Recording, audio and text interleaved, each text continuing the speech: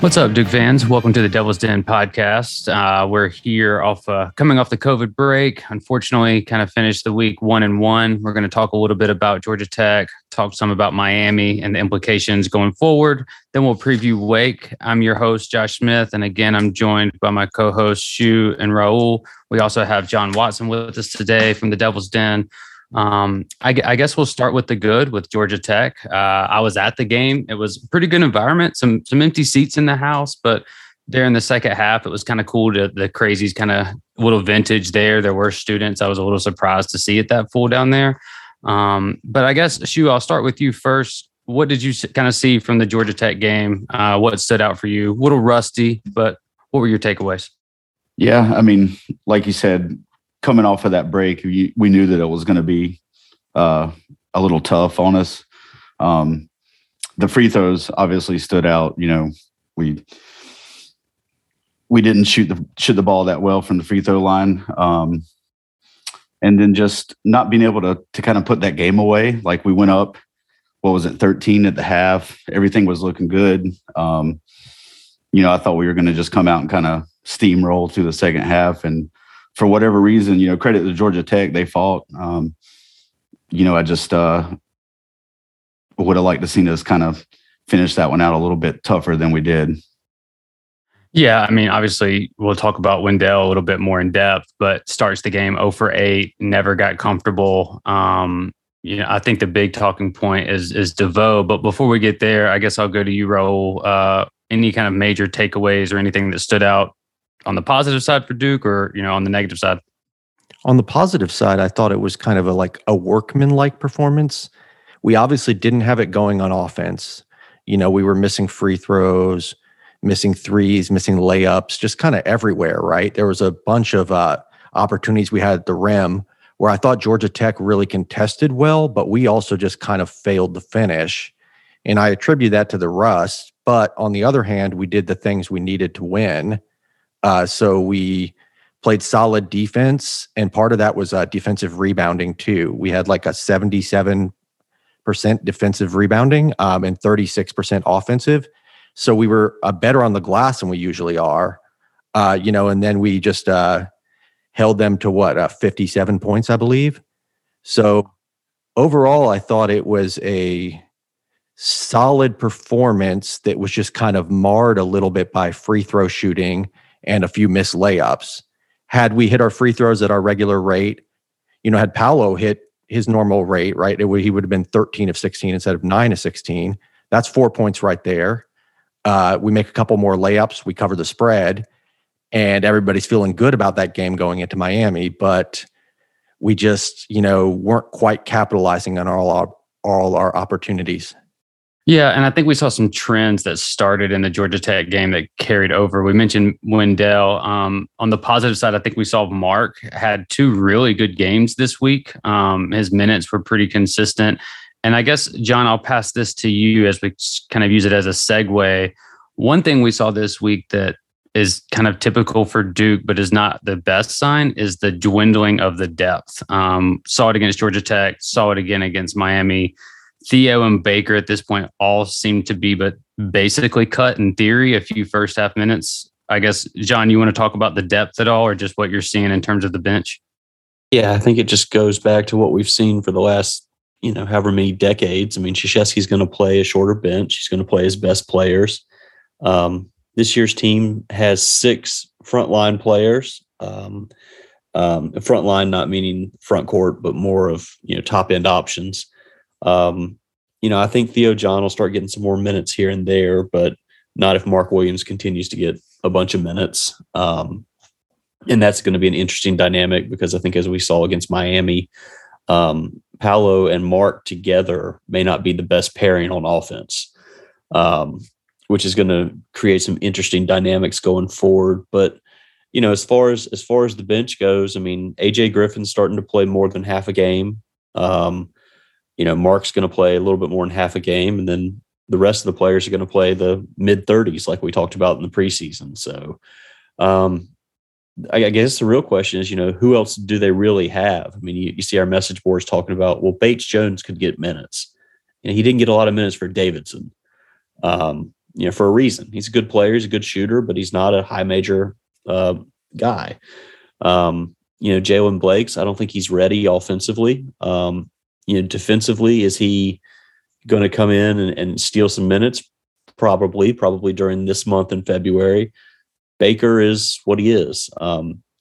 You saw him in Miami at the end of the first half. Duke's up 4. Krzyzewski subs in Baker for a defensive possession of all things. And 2 seconds later, Miami's tied the game going into halftime. This is what the team is. You can win with 6-7 players. I mean, Gonzaga's done it. Baylor's done it.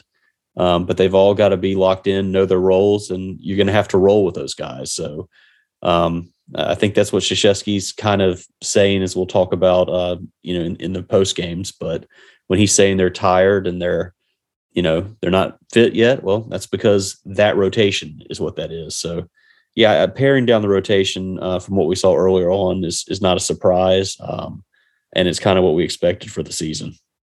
Yeah, and I think it's easy to say, like, to put the COVID thing in there, but then when we look historically at Duke teams, this is kind of just par for the course. So it's hard to really tell if COVID impacted the rotation or it's just our typical January ACC rotation. I guess that leads us into the bad here against Miami. For me, it's kind of just the same old story. Uncharacteristic in regarding the turnovers, but just the droughts, the long kind of periods where we just lose focus, especially, Wendell again was not really great. It was kind of like a flashback of, sophomore, freshman Wendell, and he had been terrific the first half of the season. For me, and then I'll pass this on, I thought the defense really kind of let us down. I held them to 32 in the first. I think they scored 16 in the first 7 minutes and then only scored 16 the rest of the way.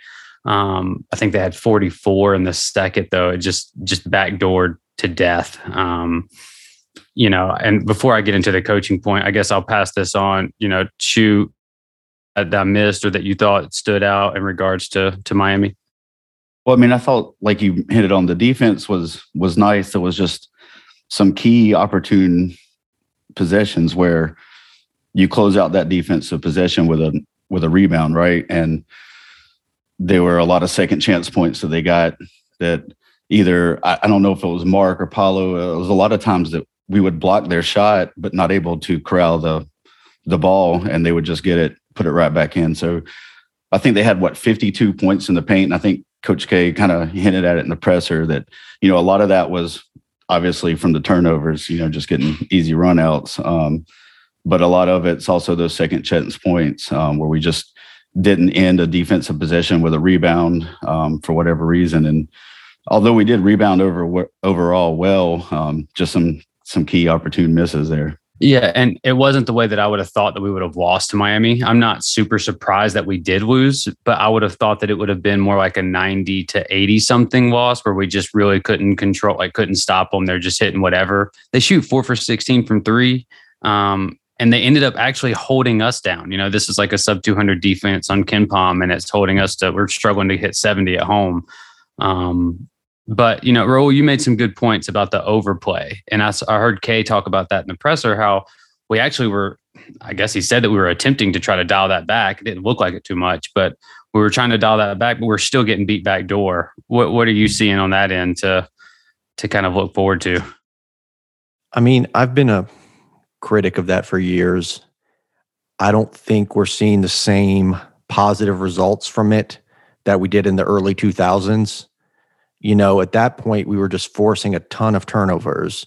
So what you lost on a few backdoor cuts, getting burned off the dribble a little bit, having poor defensive rebounding because you're not in position at the rim, all those little sacrifices were offset by, generating 17, 20 turnovers, getting a bunch of runouts, getting easy points. And over the last decade or more, we just haven't really ranked in the top half of the nation in terms of forcing turnovers. So if you're not forcing turnovers off your overplay, what are you gaining? I think if anything, you're putting certain players that may not have physical advantages in tough positions, like people like Roach. Roach is small. He's not the quickest. And so kind of forcing him into that really aggressive defense is leading to things like backdoor cuts or the layup that he gives up at the end of the game, right? And it's also not taking advantage of somebody like Mark, who, if you keep him closer to the rim, you can maximize his defensive strengths. We saw him out there on the perimeter guarding Wardenberg, and Wardenberg's just making the same backdoor cut pass over and over again. He ends up with 5 assists. I think all of them are off backdoor cuts, right? So that's Mark being dragged out too far given Wardenberg's skill set, and it's our guards being too much in the passing lanes and overplaying those and then leaving that backdoor cut open. So I'd like to see us go to something a little bit more conservative. I'm not saying zone. It would be nice to have that as an option, but there's a middle ground in between this aggressive overplay and zone, in my opinion. Well, we played zone one possession. Yep. And gave Charlie up Moore real hit quick. like a 25-footer, so Yeah, and back to man-to-man. And just like we've seen in the other loss, Ohio State, and something that we've talked about a lot, and John, I'll get you to weigh in on this too, is just the backcourt overall. Not good again last night. And that's kind of putting it nicely. And I think, John, you said at one time of Keels isn't really a shooter. He's more of kind of a shot taker who can get hot. And that seems to be the perfect description for me, especially I kind of thought that he would be a shooter. He's shooting 30% from 3, lowest on the team, but the most attempts. That's not really kind of what you want. John, is there anything, what can Kay or Duke do? This is kind of, we have who we have. What are you seeing in terms of, is it lineup adjustments, minute adjustments? How do we kind of get this back on track? Yeah, I mean, I think there's some context is important here. We talk about Georgia Tech and Miami. They went into the Georgia Tech game having done a walkthrough after being off for 2 weeks. No individual work, not touching a basketball for about 8 to 9 days. And then you go play an ACC opponent. That's tough. Larinaga put on a coaching clinic last night. He was by far the superior coach last night. To answer your question, one thing I'm noticing, and I see it a lot, you guys make really good points about Mark Williams. I put this on Twitter. He's literally the best shot blocker in the ACC, if not college basketball. Great rim protector. All the teams we've seen since the Ohio State game, they drive right at him. And yes, he does get blocks, but he's going to attack and pursue anybody who comes in that lane. So all they have to do is throw the ball up off the glass. And if the other 4 players on Duke are not going to, weak side rebound and crash the glass, instead they're sitting out near the perimeter. That's why we're giving up so many offensive rebounds. That's why you're getting, if not out rebounded, closely rebounded by much smaller, less athletic teams. I think that's got to change. There was a really good tweet. I forget who did it today, talking about Banchero and what they've seen and how he just looks bored for extended periods of time on both sides of the ball. And then all of a sudden he engages for 3 to 5 minutes and just, it's like, oh yeah, that's the number 1 pick. I think a lot of that is because I don't know what position he plays for Duke right now. When he plays beside Mark Williams, they're literally putting him outside. We saw this against Virginia Tech. When Mark went out and Paolo went to the 5, AJ went to the 4, Banchero just ignited. And it was very, very tough for teams to deal with him because he's a matchup nightmare when he's playing inside. When he's a 6'10", 260-pound 3-point shooter trying to, basically be Kevin Love, that's not effective in the college game because he's not the shooter Love is. He's not the passer Love is. So I think that's got to be addressed. To answer your question about the backcourt, Roach, as you said, he's a good college point guard. He's not Tyus Jones. He's not Trey Jones. He's certainly not Trayvon Duval when it comes to, athleticism. They need to figure out why they're asking him to pick up especially on the most critical possession against Miami. Why are we picking up overplay, high pressure man to man 40 feet from the basket when you're up 3?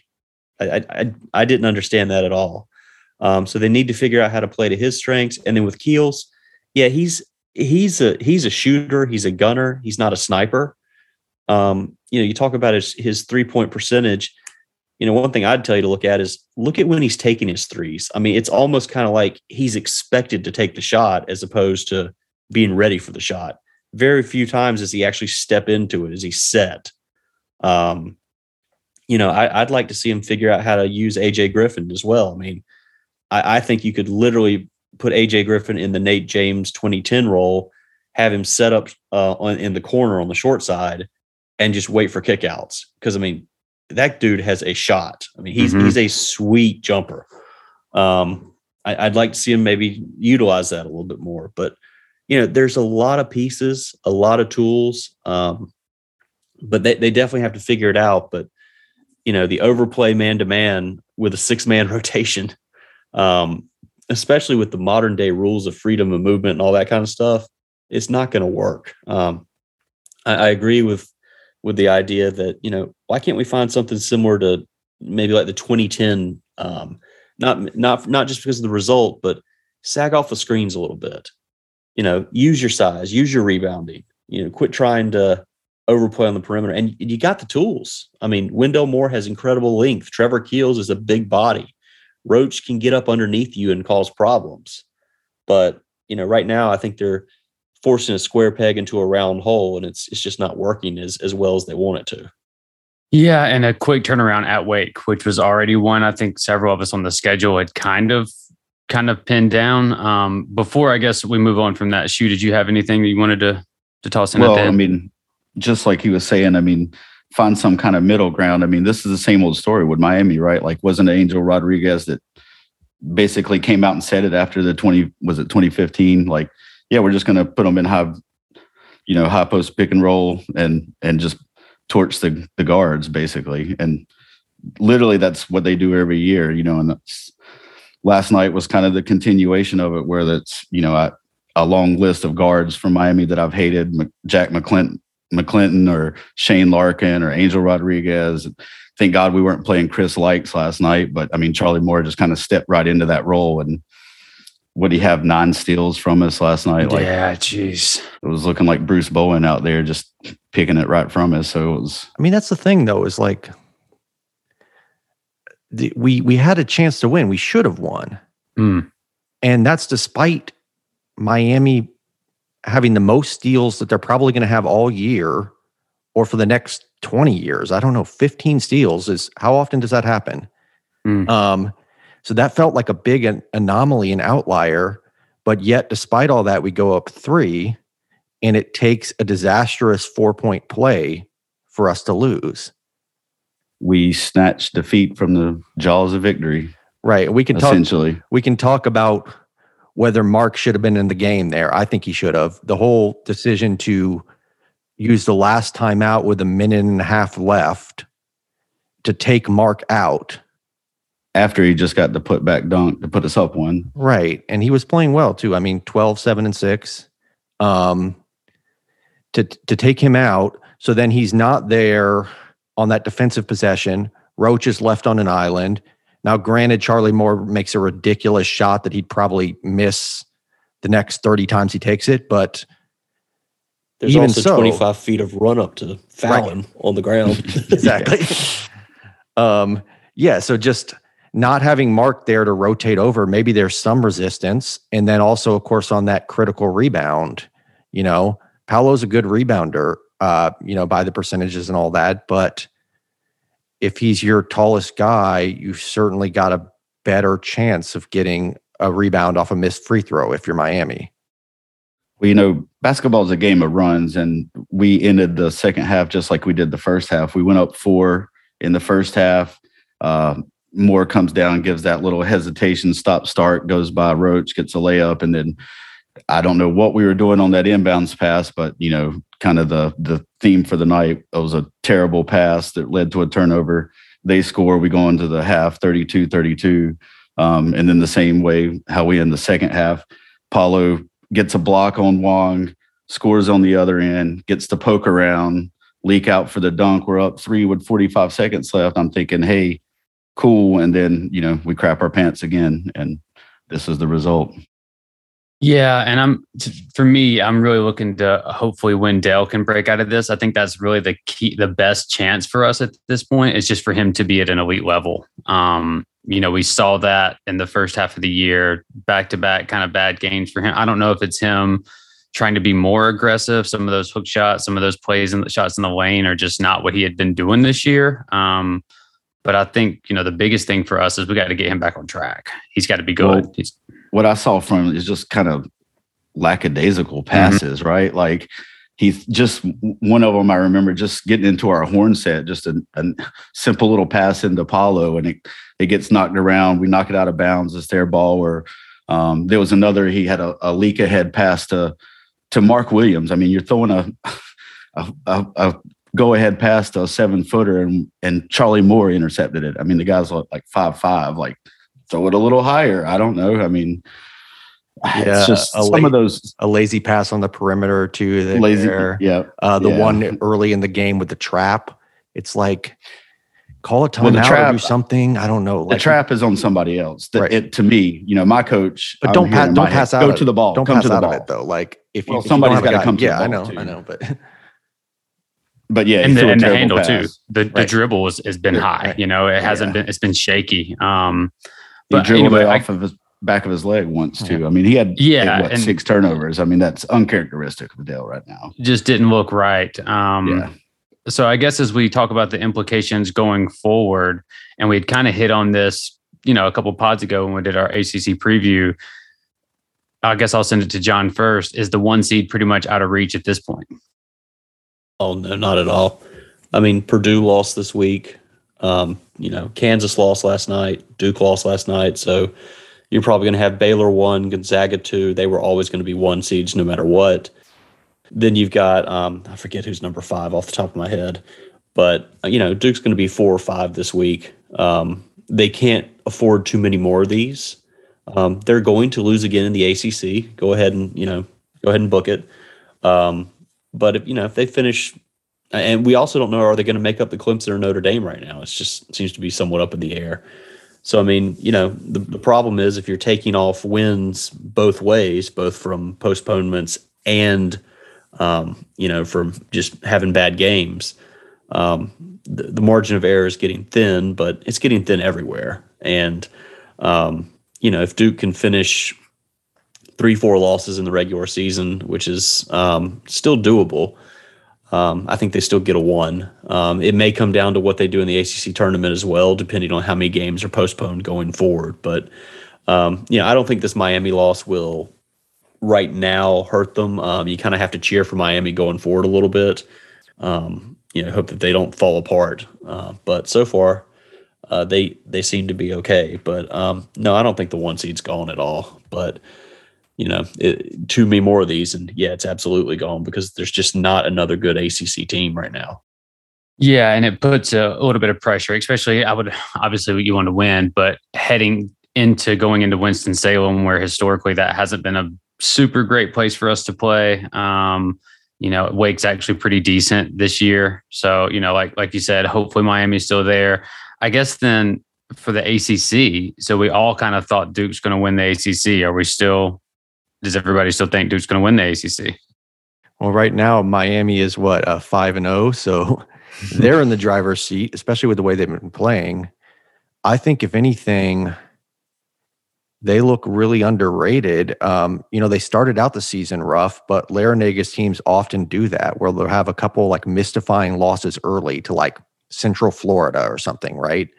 And you'll think, oh, this is a bad Miami team. And then by ACC play, his coaching really just starts to shine through. They only scored 76 against us, but the last 3 games or 4 games before that, it was like 90, 92, 88, 82. You're going to win a lot of games that way, even if your defense is suspect. And if they can defend like they did last night, I don't know. They got a good shot. Is all I'm saying. We should still be favored. We're favored to win every game from here on out. So you know, there's no reason to, if you were a bettor, to not bet on us, but other teams might be in a slightly better position.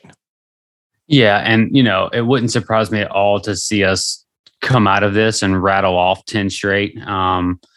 We were mentioning before we started recording that the one thing that kind of does suck is that there's, with the ACC being down, it's not like 2015 where you drop those two at home and then you have that big game at Louisville against a ranked team where you could come out and kind of say, okay, we're back, like we're good, like let's get this going.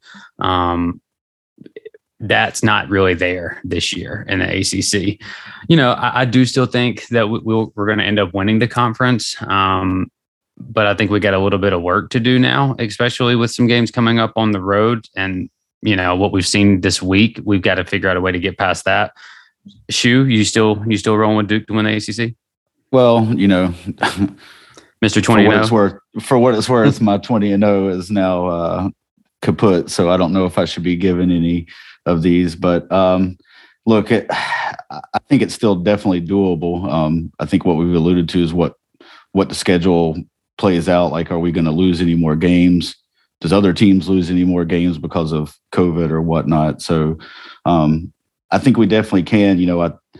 I figured we would have lost the game. I don't know if I would have thought we would have lost at home so far. One of the stats I think I saw was that we've lost 10 home games to unranked teams since 2015. And that had only happened 6 times total from 97 to 2014. And even if you take away the kind of the terrible year we had last year, it still happened 7 times since 2015. So I think the last time we've had an undefeated season at home was 2014. I just think we, going forward, hopefully we protect Cameron a little bit better. And then, just try to do what we can on the road. This Wake game Wednesday, like we've alluded to already, is going to be a tough one. So we'll see how it goes. Yeah. And we've talked a little bit already about, shaking up the minutes. I will say again, to reiterate, some of the positive is, John touched on AJ and Mark, really the two guys this week that I think stand out in terms of having kind of a pretty good week. I think AJ had 24 or 27 minutes or so last night. So that continues to ramp up. And it doesn't, at first, AJ's kind of transcendence was like at the same time as Mark, you saw him kind of falling out of the rotation. And now it seems like both are able to play well in the same game, which is good.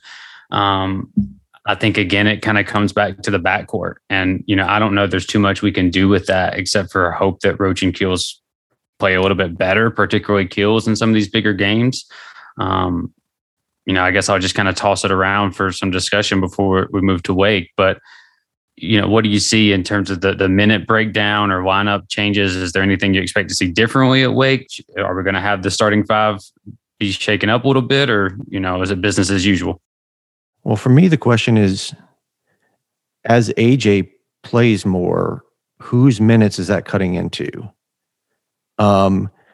It seemed like it was going to be Mark, and I was a little worried about that because of Mark's overall positive impact on our defense and just our rim finishing and things like that.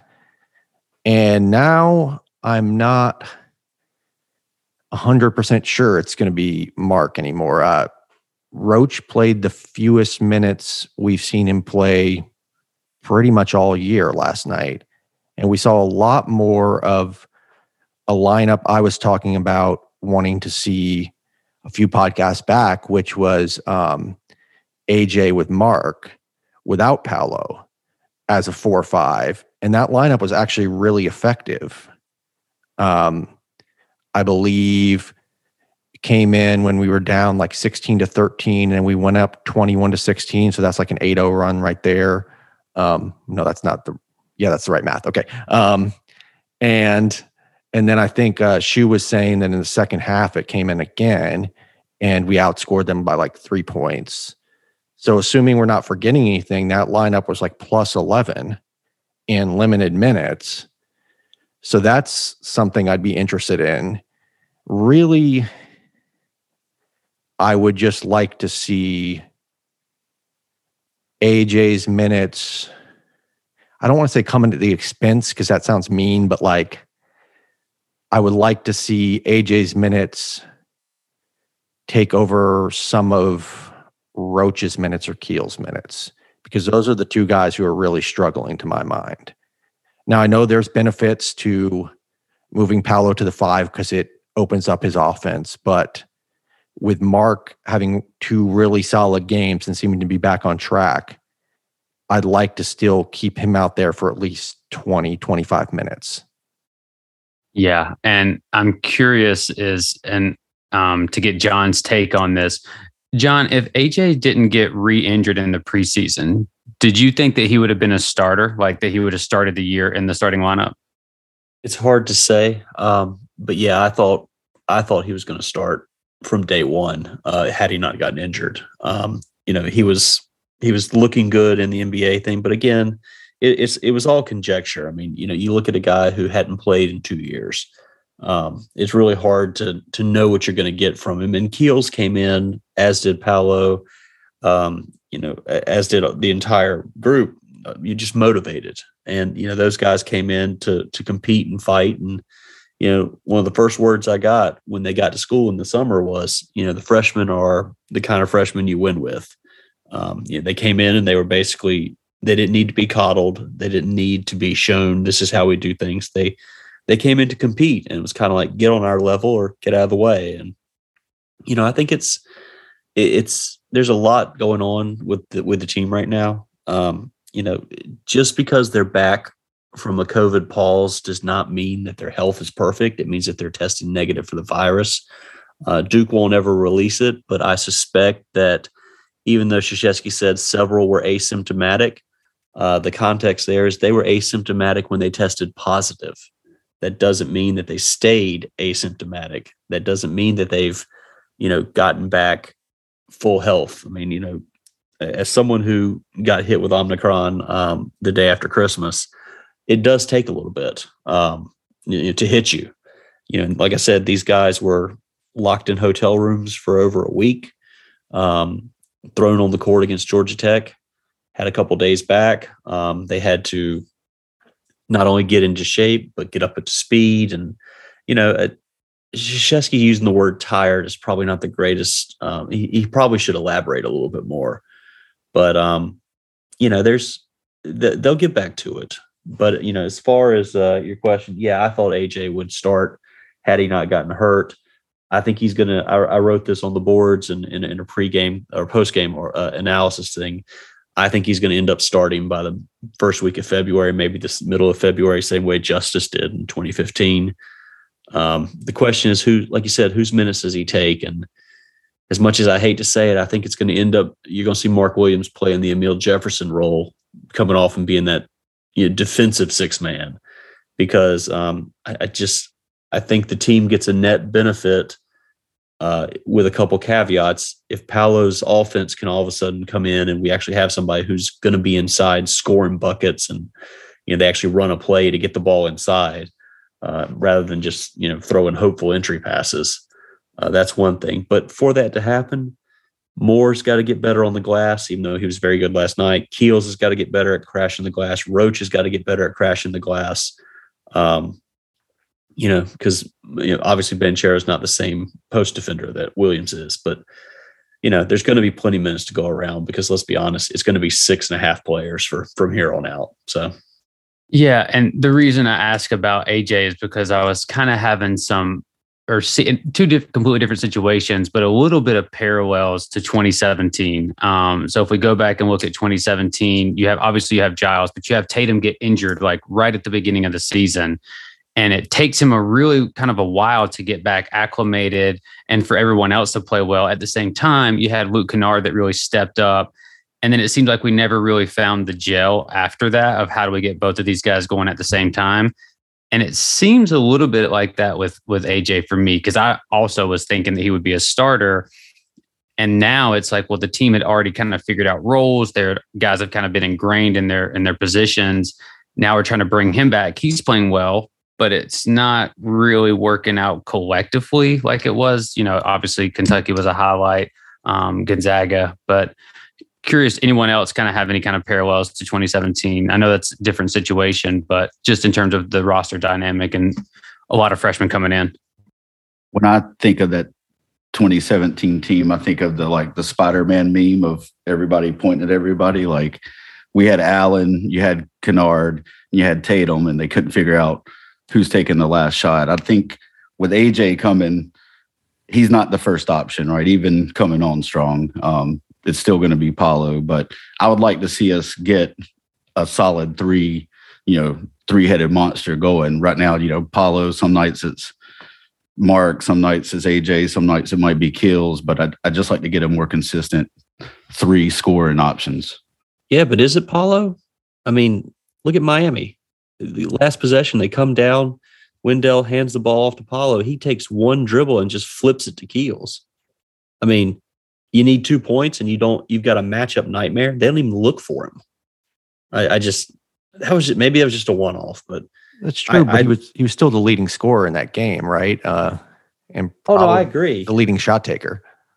Sorry to interrupt. Yeah, no, I agree. I'm with you. I don't think there's an established hierarchy. One lineup I'd like to see them do is move Keels to point guard, have Wendell at the 2, AJ at the 3, and then play the 2 bigs together. It's a huge lineup. Quit with the overplay, sag off a bit, and see what that does, because Wendell can guard 1 through 4.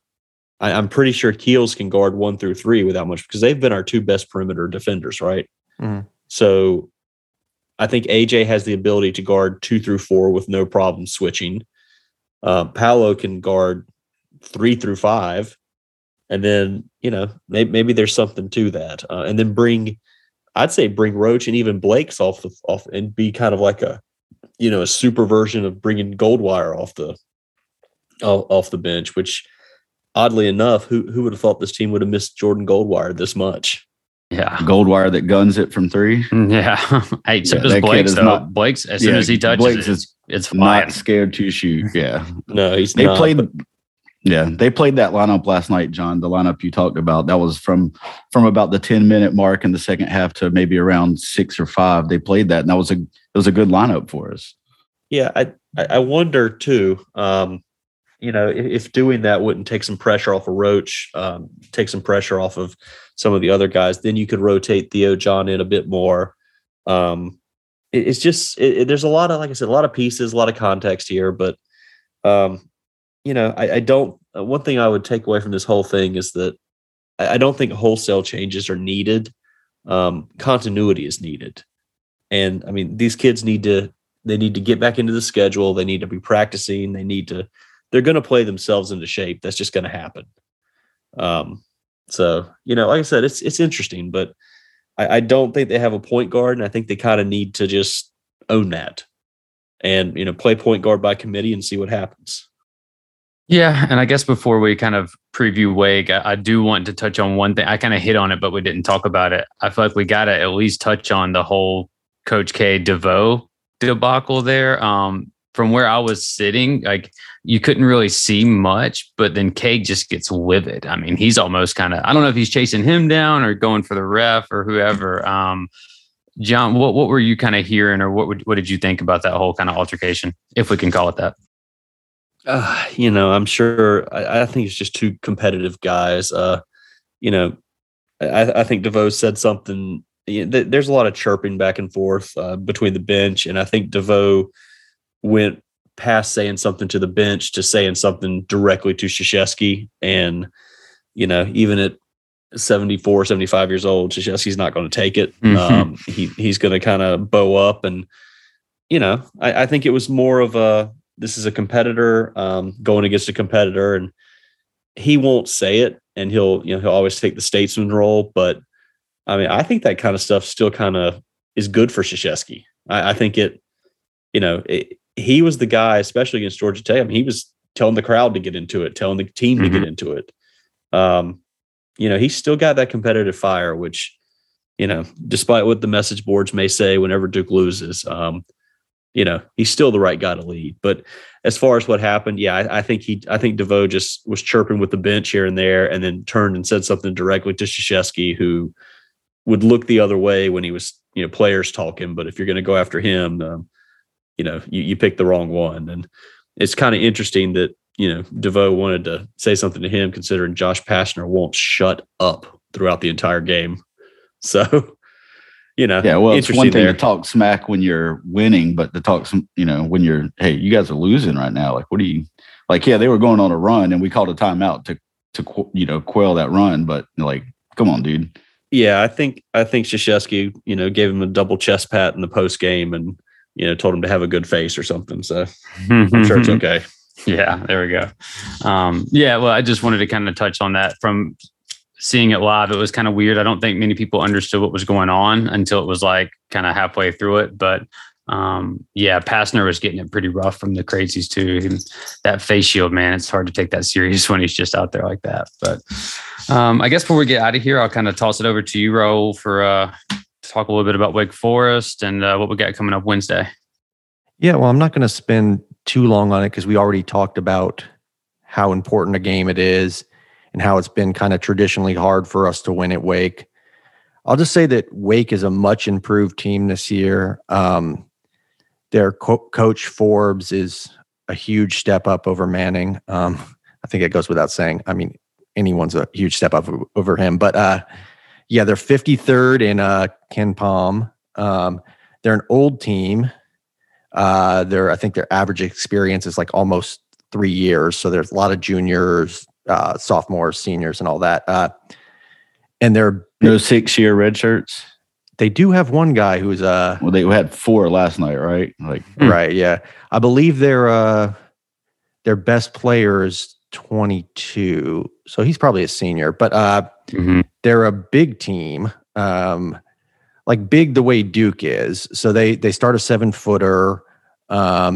They have several 6'8" guys, a 6'10" guy who comes off the bench.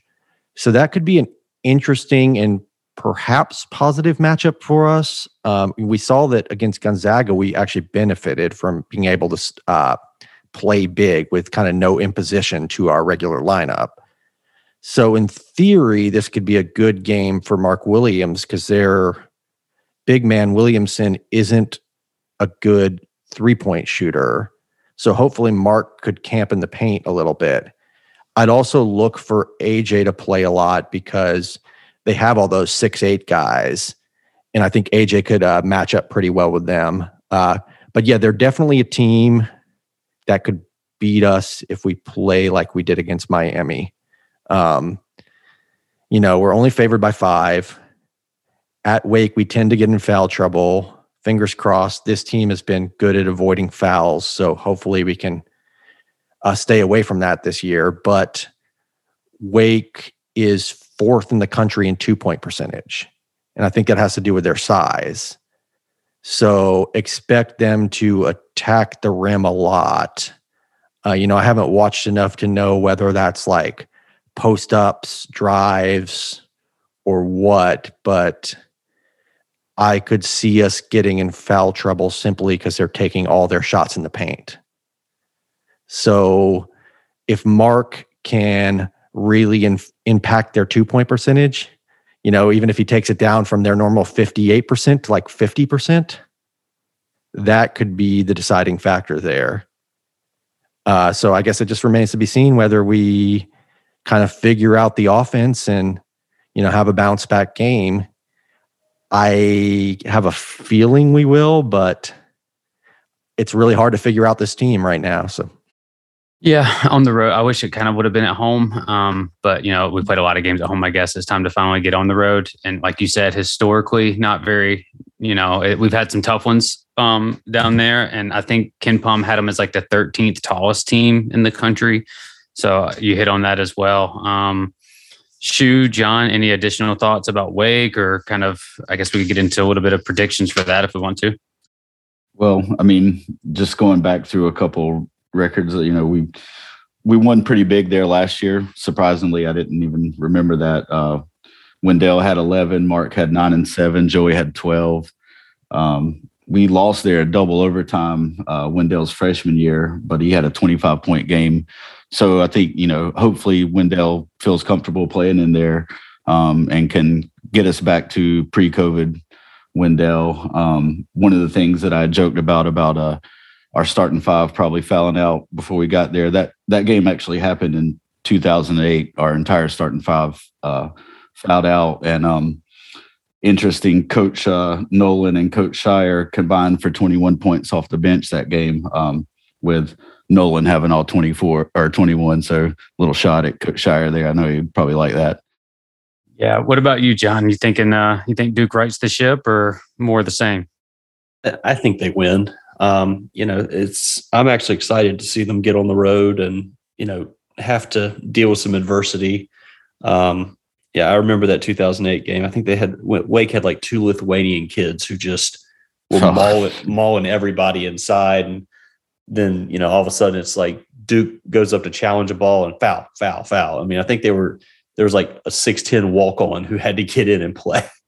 But as far as this season goes, I think Duke will, Krzyzewski will channel some adversity from last night. I think they'll come to play. I don't think Wake's really played anybody this year. Anybody of note. I may be wrong. I haven't done my research on them fully yet, but I didn't see any wins or losses that kind of stood out as, power matchups. But, I'd like to see, definitely like to see Wendell get back in. But yeah, overall, I think Duke they're going to start playing themselves into shape, and, a 5-point spread against Wake Forest on the road is not, I don't think that's outrageous at all.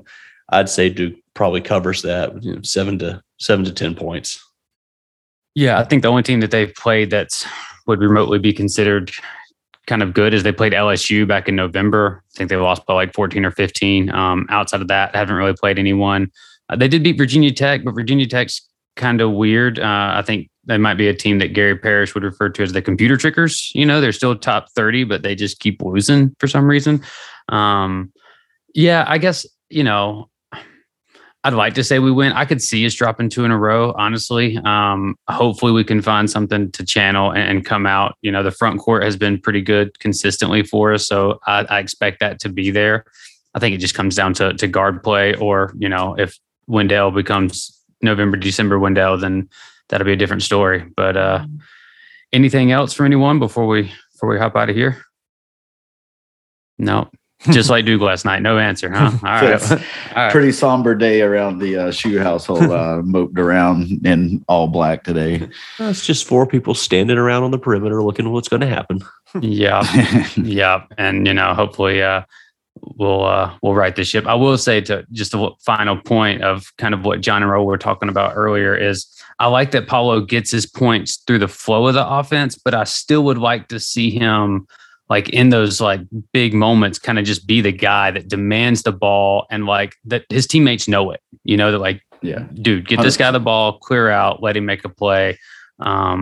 Especially since he's attacking the rim more now. Over the last like 4 or 5 games, it seems like there's been a concerted effort for him to take fewer of those kind of mid-range ISO pull-ups. So he's a good finisher at the rim. So if we're going to kind of be running stuff to get him to the rim more often, then that's a really good shot for us at any point in the game. I will say he tried to snatch someone's soul last night. I don't know if you guys remember that. That blown dunk, yeah. Yeah, I wish that one would have connected, but, I'd like to see more of that aggressiveness. Go at it, That's who he was in high school. I mean, yeah, that's who he was, and that's who he is. It's just figuring out a way to channel it within the team concept, because he is a very unselfish and he's a very smart basketball player. And, something's going to – I wouldn't be surprised for one day for Krzyzewski just to sit him down and go, this is yours, take it. When that happens, I don't know. But, yeah, man, in high school, he was the competitor. I mean, like, he and Chet Holmgren used to go at it. So, like I said, it'll come. It'll come. Yeah. Got to remember, it's a long road, and Duke always has these hiccups in January, it seems like. Normally later January, but, maybe this COVID pause kind of exacerbated that a little bit. Well, COVID pause, and, let's be honest, they've had 3 tough games, and then they played service academy, a directional school, a couple intramural teams. I mean, the out of conference schedule did not set this team up, in my opinion. But that's another topic for another day. Yeah. Well, we got 3 days to get some stronger faces and eat some more verve, and hopefully we'll come back on Wednesday and get a win. Want to thank John Watson for coming on again. Again, check us out at thedevilsden.com. We're all on the boards there, pretty active. Rate, review, subscribe if you like what you're hearing. We'll tease a little bit. We got a special guest coming on next week. Really looking forward to that. And then we'll be back next weekend to talk about Wake and NC State. All right, take care.